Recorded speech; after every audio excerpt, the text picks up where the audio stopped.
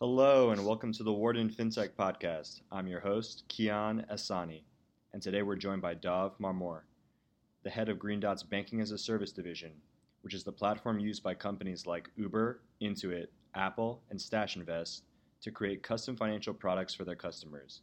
He is also a FinTech lecturer at Cornell University's Johnson School of Business, where he earned his MBA and serves on the alumni board. Hi, Dov. Thank you so much for joining us today. Pleasure to be here. Thank you for having me. We're excited to have you on. I thought that we could start with your fascinating background before we dive into Green Dot. Tell us a bit about what you were doing prior to joining Green Dot and what kind of led you to being interested in fintech and financial services. Absolutely. So grew up in Miami, went to University of Maryland Business School undergrad, and then to Cornell grad school. For my first career, I started off in institutional financial services. I worked for Standard & Poor's for 6 years and was one of their top BD folks kind of coming right out of school. So I kind of had a natural talent for connecting with executives, providing value, and figuring out kind of how to make partnerships work with large financial organizations. After about 6 years there, I decided to take some time off and took a one-way flight to South America and kind of traveled around Colombia, Peru, Bolivia for a few months. And, for those listening, one of the best experiences of my life, truly an amazing time to take off and kind of experience the world. And I was able to come right back to the world of finance without too much of a hiccup. And when I got back, I called a company called Super Derivatives that we used to have a partnership with. And Super Derivatives was a FX derivatives trading platform that was able to price really complex financial structures. And what I say about that is, if you could learn how to price an over-the-counter derivative, you can do just about anything in the world. Did that for about a year until the company sold to Intercontinental Exchange. But what was good about that, it gave me a background in cloud technology and foreign exchange. And that was right around the time that fintech, previously called financial technology and not really the most exciting industry, it was really turning into, the next generation of tech and the new exciting and hot industry. So from there, my entry into fintech was joining a company called Currency Cloud. It was a Google Ventures funded platform for creating cross-border payments companies. They were the company behind TransferWise when it first launched. They did products with major FX brokerages.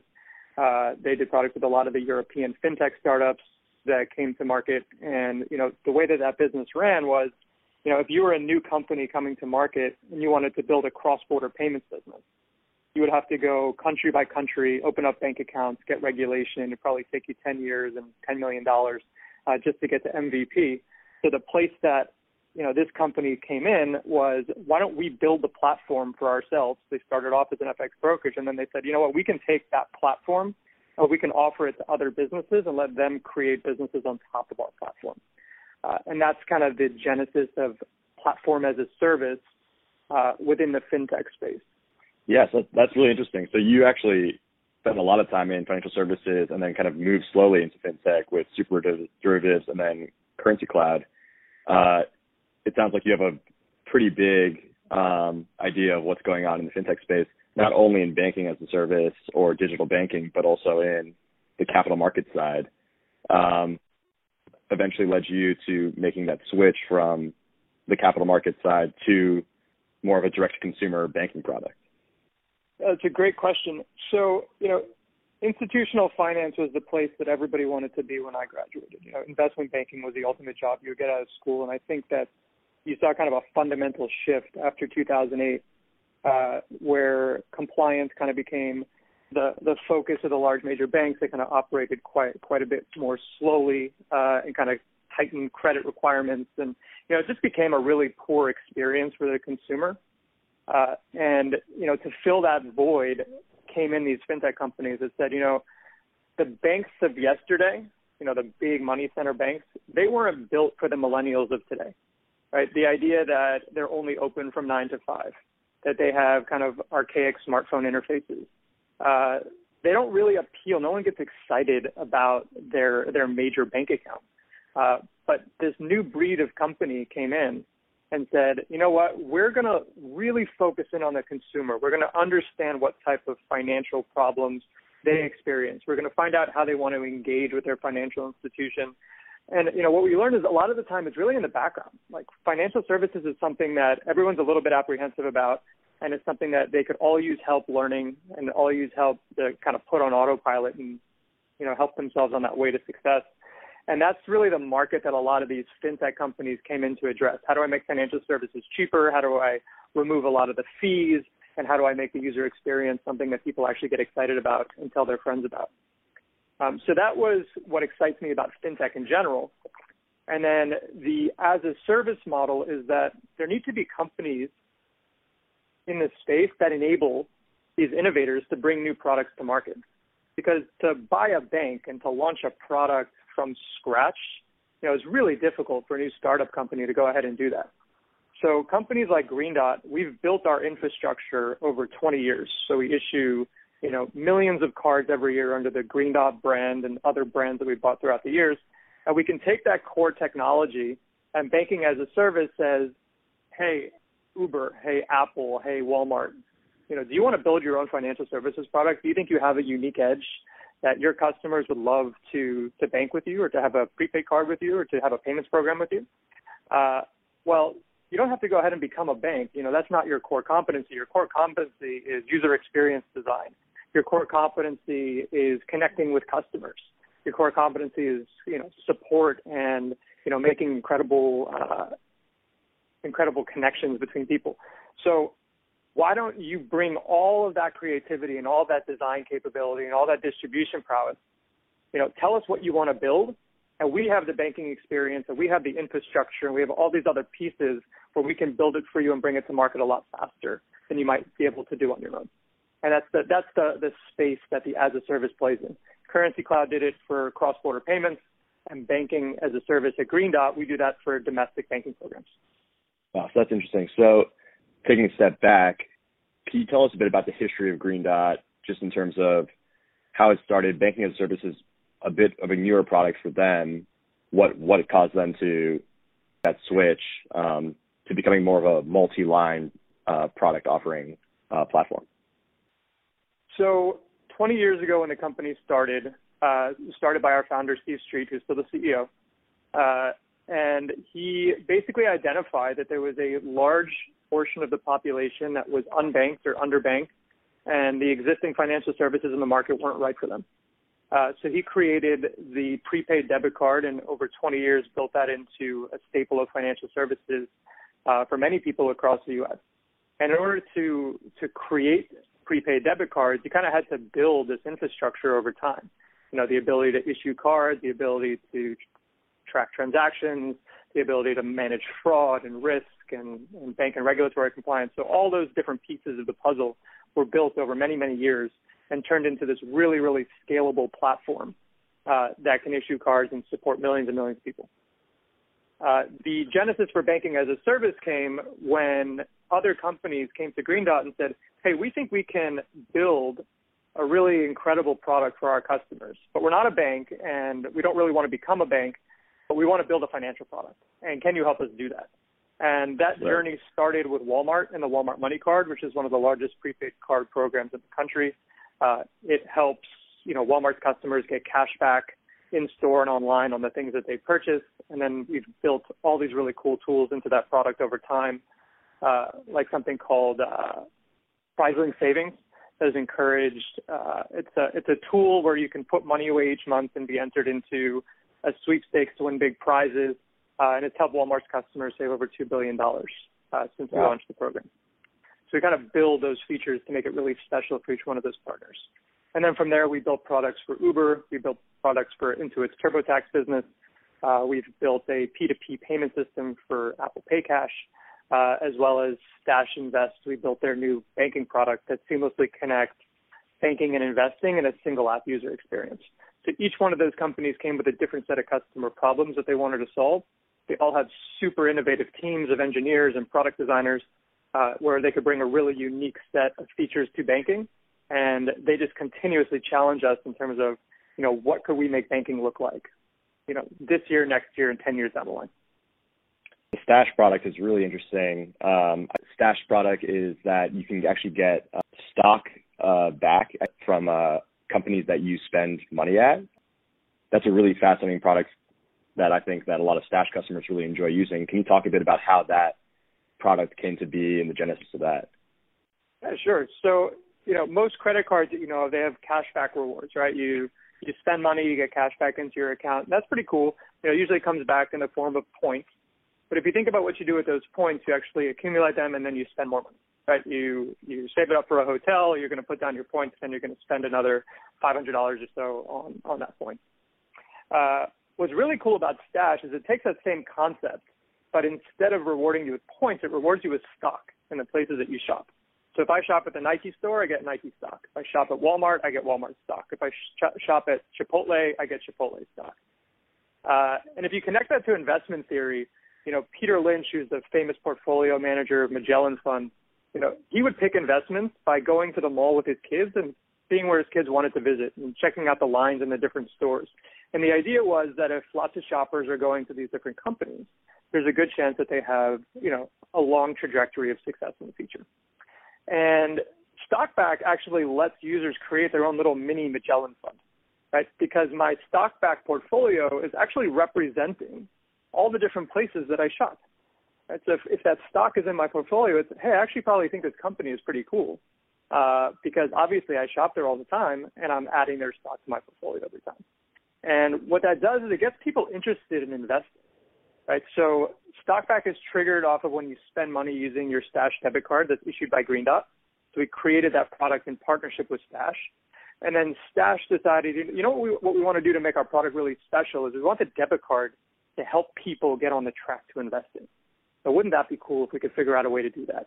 So now every time you swipe with your Stash debit card, Stash can basically take that transaction and say, oh, this person just bought Nike. I should buy the Nike stock.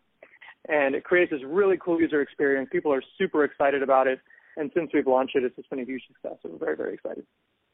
Yeah, we actually had Brendan Krieg on the podcast a couple months ago, and he was so excited about this product. I mean, just the idea of getting people excited about saving and bringing on some kind of financial responsibility. He was so excited about that. And Green Dot does a lot of stuff that kind of helps with financial well-being. Can you talk about some of the pieces of the application and the platform that help promote financial well-being and responsibility for consumers? Yeah, well, so on the banking as a service platform, we have all the core features that allow you to build a product. And each one of our partners decides what are the unique features that they're going to put into place to further financial well-being. So, for example, Uber, for them, we created a cashback rewards engine. So if you're an Uber driver, the biggest expense you have is things like gas and food and the other things that you spend money on as part of your driving experience. So we created a product that rewards drivers instantly with cashback on gas and Walmart and other items that they would spend on a regular basis. We also created it so that a driver can cash out for free 5 times a day to their Uber debit card. And then we have an instant pay product where they can cash out instantly to any bank account of their choice. So we basically look at that customer base and we say, what are the things that they need from a financial services perspective? And it's really fast access to money and the ability to earn more money on the Uber platform by lowering their expenses. And those are the two things that we felt we could help through a financial services product. In another example, if you look at Intuit, when you finish your TurboTax return, there's a lot of folks that prefer to get their funds very quickly onto a prepaid card so that they can use it to spend money on bills and groceries and all the things that they have to use money for in the regular course of their life. And one of the really cool products that we built with them this year was a refund advance that allows people to, get funds instantly onto a virtual card when they finish their tax return and have money owed to them. And the responses have just been unbelievable from a consumer perspective. People just saying, I really needed to buy groceries. I didn't know where I was going to get my money from. And all of a sudden, my tax return came 2 weeks earlier than I was expecting. And, thank you so much, and we can't wait to be customers for life. So those are the types of really wow customer experiences that we look to build for this demographic, helping them get their money faster, helping them save money, helping them invest. All those different pieces of the puzzle are things that Green Dot is passionate about for our own customers. and that we help our partners enable through the BaaS platform as well. So it seems like consumers get huge amounts of benefits from using these types of debit card products and white label products that Green Dot builds for its business customers. Where is this going then in the future? I mean, why do we even need traditional banking debit card platforms anymore if we get such great rewards from the places that we shop at the most? That's really the question. I think in the future, things take a long time to shift. But what we're finding is that consumers prefer to bank with the brands that they love, right? If you can bank with Stash, that also kind of provides this incredible user experience that gets you investing for $5. We're finding that people actually want to do that. That's what Stash's customers told them. We want you to build a bank account. With Uber drivers, we realized, it's actually really beneficial to have a small business account. You're running your own business on the Uber platform. You should probably have a way to have a cashback rewards program custom built for you. There's a lot that goes along with that.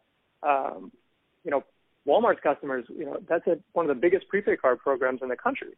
It just goes to show that there's so much loyalty among that customer base for what Walmart provides them. And this is in a really competitive space. And having that daily touch point with the customer where every time they go look at their balance, they're seeing that Walmart logo. And every time they want to save more money, they're shopping with their Walmart Money Card. Those are the types of experiences that we can bring to bear. And I think over time, what you'll see is that, if customers can bank anywhere, maybe they'll prefer to bank with the brands that they love instead of the more formal financial institutions. I don't think, big banks are going anywhere. There'll always be a place for them, but I think there's an underserved demographic of the market that really wants optionality and they want choice, and they'll switch banks if we give them a fantastic enough user experience. Yeah, absolutely. So what are the challenges facing banking as a service platforms today? I guess the adoption has been fast, but not as fast as we think, and banks aren't going anywhere, like you said. But what are the challenges that you guys face in continuing to expand and grow the platform? That's a great question. So, what I think about all the time is kind of how do we scale, how do we build more, how do we launch new features, and how do we keep up with the speed of innovation that our partners bring to bear. When you partner with tech companies, the best part about it is they come up with an amazing new idea every day, right? And that idea is something that financial services has never seen before. It'll be unbelievable for that particular market. And what I work on all the time is, how do I build those products? How do I enable them with the right features on the back end of our tools to kind of bring those ideas to life? And how do I do it in a way that delights both our partners and their customers? And that's what we think about all day at Banking as a Service. And yes, it is something that takes time to build.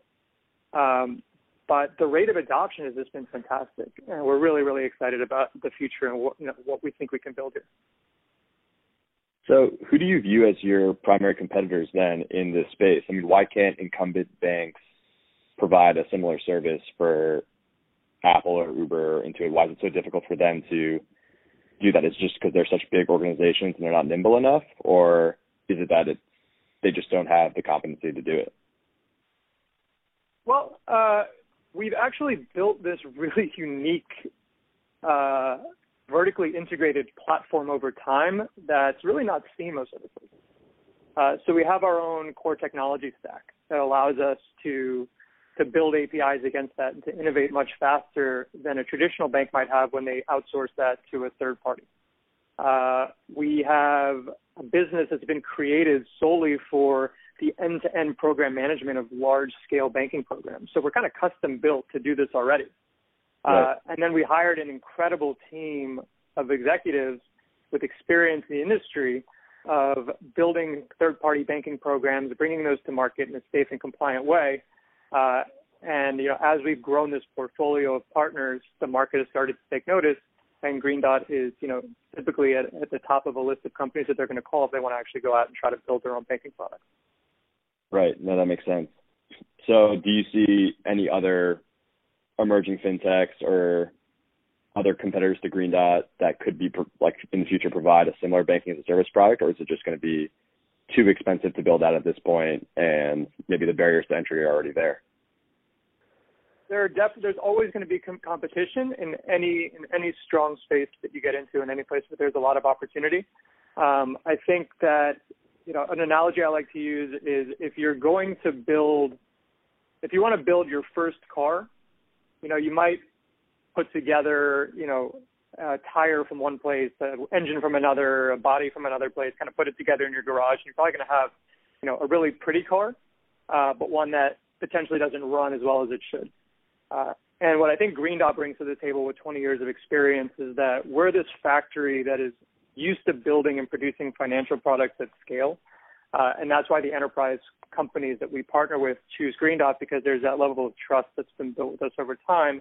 The fact that we own our own bank, the fact that we built our own technology stack, the fact that we have over 100,000 retailer integrations, all those pieces of the puzzle make Green Dot a really attractive company to work for because we're vertically integrated in that way. There are new companies that are coming into the market that potentially could compete with what we're doing. But, without that 20 years of infrastructure build, it's never going to be an apples to apples comparison. You might say like AWS as a cloud company, which has just such massive scale, it's really hard to catch up to them at this point. And I think Green Dot will continue to have that competitive advantage because of how long we've built our platform and, the level of talent and experience that we have under one roof to help launch these sorts of programs. Absolutely. So I was reading on your website that you guys don't charge overdraft fees. Obviously, that's a huge pain point for millennials and minorities in America who get crushed with overdraft fees for just a small overdraft on their debit card account. Can you tell us why you don't do that and how you're able to do that economically?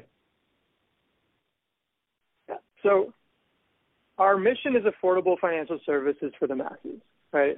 Basically, our company was founded out of this idea that, traditional banks weren't treating the underbanked and the millennial populations correctly, and we could build something better. When we went out and talked to customers, one of the biggest headaches and pain points was overdraft fees. And for those who don't know what overdraft fees are, it's basically, I buy a coffee and I spent 10 cents more on my card than I actually had in my account, and I get hit with a $30 to $40 fee. And I can tell you that 100% of people who have that experience come away with an absolutely horrible taste in their mouth. And that's part of the reason that, some banks are putting profit over customer experience, and over the long run, that's going to come back to bite them. So Green Dot, when we launched our banking charter, the idea was, no overdraft fees. We're going to be fair and transparent in our pricing. We're going to make our financial services affordable. And our partners share that philosophy and that morale.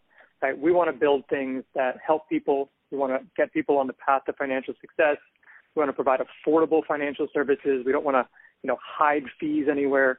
And that's been, a core focus of the platform that we've built and the business model that we run. And I think over the long term, it definitely pays dividends in terms of customer loyalty and in terms of brand loyalty that we build. Absolutely.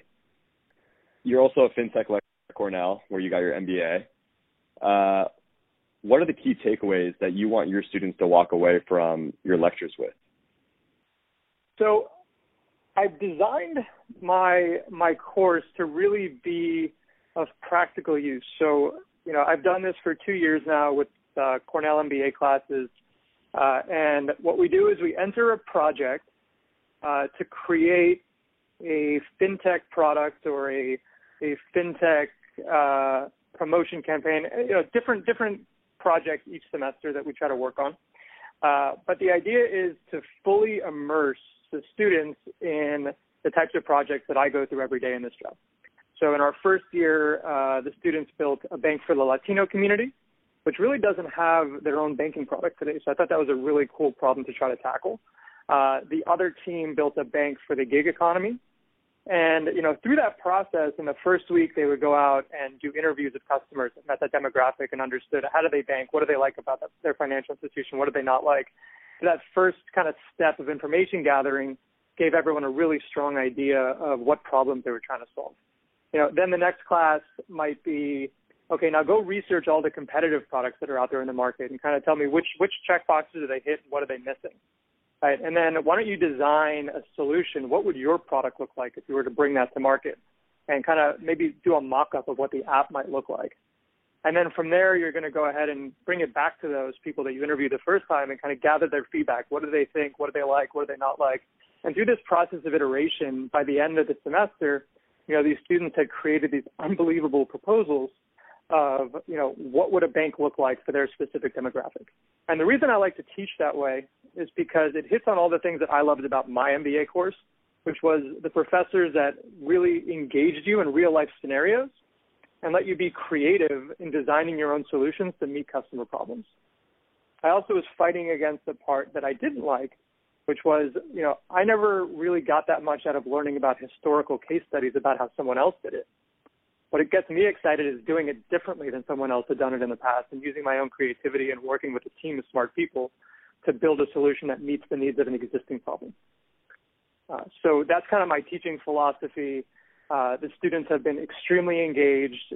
I'm typically among one of the highest rated projects that they get to work on over the years, and it's because I spend time with them every single Friday, kind of going over the week's work and understanding, what we could build, what we could iterate upon. And it gets them this really strong understanding of fintech, of the problems that we try to solve, of a certain customer demographic, and a lot of folks come out of that really wanting to, enter a career in fintech. I try to help them along that path if I can as well. So you spent a lot of time in the fintech space, both in your career and lecturing at Cornell. I'm curious, how do you see the fintech landscape evolving over time, and how do you see it laid out today? We see a lot of different, kind of market maps of what fintech looks like. So I'm curious to get your perspective on that. So historically, fintech was all about unbundling the bank. So each company focused on one little piece of the financial ecosystem. So somebody's going to do lending, some companies focus on investments, some companies focus on banking. There's basically take the biggest bank in the world, figure out all the different functions that they attract, and let me just specialize in one of them. And what you're seeing that's really cool now is that these companies that have had massive adoption by solving one piece of the financial market are now looking to, can I actually be the primary financial institution for this customer? What are all the different problems that they have, and could I potentially build products to support that and have your entire financial experience live within a single app? And I think what we've seen as the answer is customers are interested in that. The initial fintech experiences that were built between brands and these customers is something that's lasted for a really long time. And there's lots of appetite to do more business with those companies. And, the really cool thing about fintech is these innovative startups, they listen to their customers. When Stash built the debit card product, it was because customers asked them to. So they're not just kind of putting their finger in the sky and saying, hey, what are we going to do next? It's really listening. It's really understanding those needs and building products to meet them. So, over time in the fintech landscape, I think you'll see the best companies in the world start to become the banks of tomorrow. And that's what we're trying to enable. Yeah, no, that makes sense. I mean, your customers have their finger on the pulse of everything going on with their employees and customers. I mean, it makes total sense to kind of do that bottoms-up approach. Our last question for you is, you obviously teach a class of MBAs at Cornell. What recommendations do you have for them and for other MBAs who are thinking about entering the fintech space? Yeah, for sure. So, high level, fintech is an industry that's on fire. I think it has a huge trajectory of where it can go, and it's a really exciting place to be. That whether you came from a traditional financial services background or more of a technology background, ultimately there's places for everyone to live within this fintech ecosystem that combines those two skills in a really cool way. If you want to make the leap and you haven't had experience in fintech, I think what you just need to do is build your resume in a way that kind of makes you well informed and takes the experience you've had in the past and applies it to the job that you want. So I always recommend people start by subscribing to fintech publications like Lendit and Benzinga and Payments.com. They're talking about all the new deals that are happening. They're talking about all the new products that are launching to market. If you just kind of take a daily read of that for a month, you'll be pretty well tuned in to the fintech landscape. The second piece is, when you're going on interviews with fintech companies, they want to know that you understand the fundamentals of how the businesses operate. And a great place to get those types of resources is looking at the quarterly reports of publicly traded fintech companies. So Green Dot is one of them, PayPal is another, Amex has certain places that are fintech. So you can kind of look at the 10Ks and 10Qs of companies that are public, and you can find a ton of information there about where they're investing, what the P&Ls look like, all the different pieces of the puzzle that will make you really well informed about the industry as a whole. The next piece of advice is decide on the type of role you want. So even if you haven't done the role in the past, people can really accomplish amazing things when they put their mind to it, and try to frame up your experience in a way that's applicable to the role that you want. So if you want to move from sales into products, talk about the products that you've built as a salesperson. You obviously engage with other companies. You help them along their path, along their journey to kind of create a new service for their customers. Talk about that and apply the data. And if you haven't done anything in the job that you want, take on a project and figure it out. People come in and interview with us. If they've actually taken on a project to build their own product in a place, in a sector that they're excited about, that looks amazing for anyone. The fourth, and I think this is really the most important thing, is update your LinkedIn profile for the job that you want. Your LinkedIn profile today is your new resume. So if you want a job in fintech, really try to think about your past experience, think about the role that you want to apply for, and start to, apply that in a way that a recruiter is going to go ahead and see and say, this person might actually be right for this role. And if you don't have the right experience in fintech, it's not something that's impossible to build. You can take on side projects, you can volunteer, you can build your own product roadmap. There are all different types of things that you can do as an individual. I don't think that there's any limitation on what you've done in the past. It's really what you're willing to do in order to make that pivot into the industry. And then, the big final one is the best way to get into new industries is to network. There's tons of fintech conferences and meetups that happen in all major cities throughout the year. People are really passionate about fintech. They attend these things, in great numbers. And if you go and you just talk to people, tell them that you're interested, talk about their experience, hear about the cool new companies that are coming to space or the big incumbents that are hiring for new positions, that's really the best way to make those connections and get your foot in the door at some of the more exciting companies out there. That's great advice. Thank you so much, Dov. And thank you for being on the podcast today. Absolutely. Such a pleasure.